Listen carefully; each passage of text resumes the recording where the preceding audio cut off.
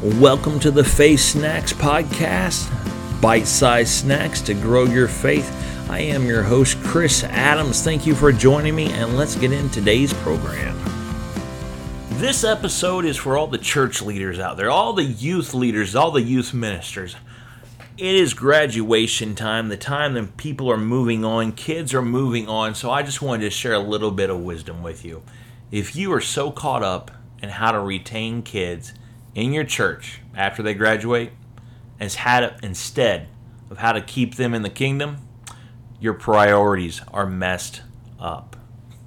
You know, we get so caught up in the numbers game and how to retain kids and making sure that after they graduate, they're going to keep going to our church and stay connected to the church that we forget the bigger picture. People move. People grow. People go on with their lives. Life is not encased in a youth group. Life is not encased in a single church. Life is encased in a single kingdom. If we are so focused on trying to get our youth, our members to stay going to our church, we're missing the bigger picture. The bigger picture is we need to be teaching kids, need to be teaching anyone that's in our church how to become a mature Christian, how to make the right choices, how to make choices based on the Word of God and the leading of God, not on, well, should I keep going back to my church because that's where all my friends are? That's where I've been for years. You know, it doesn't matter if someone stays in your church after they graduate. What's important is, do they stay in the kingdom after they graduate? That's the most important time. Because after kids graduate from high school, then they face the obstacle of, what does the world really say? They don't have the support of that youth group. They hopefully have the support of a young adult group or maybe a campus ministry, because when they move to a college, especially a university, they're going to be tested.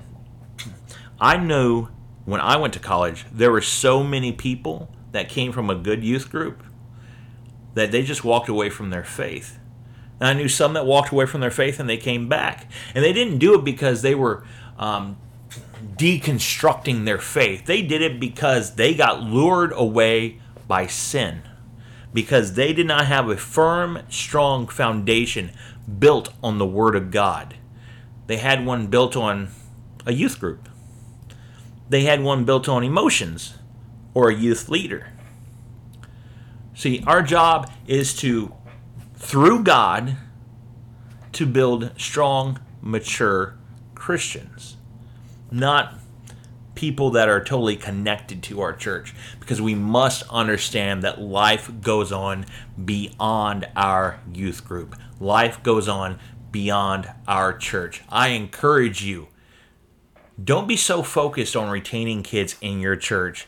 Be focused on pouring in the Word of God, giving them a firm foundation on the Word so that they can make choices on their own when their friends aren't around, when their parents aren't around, when their youth leaders and their leaders aren't around, that they can become the leaders instead of having to look for one whenever they need to make an important decision. That's it for today. I will see you next time.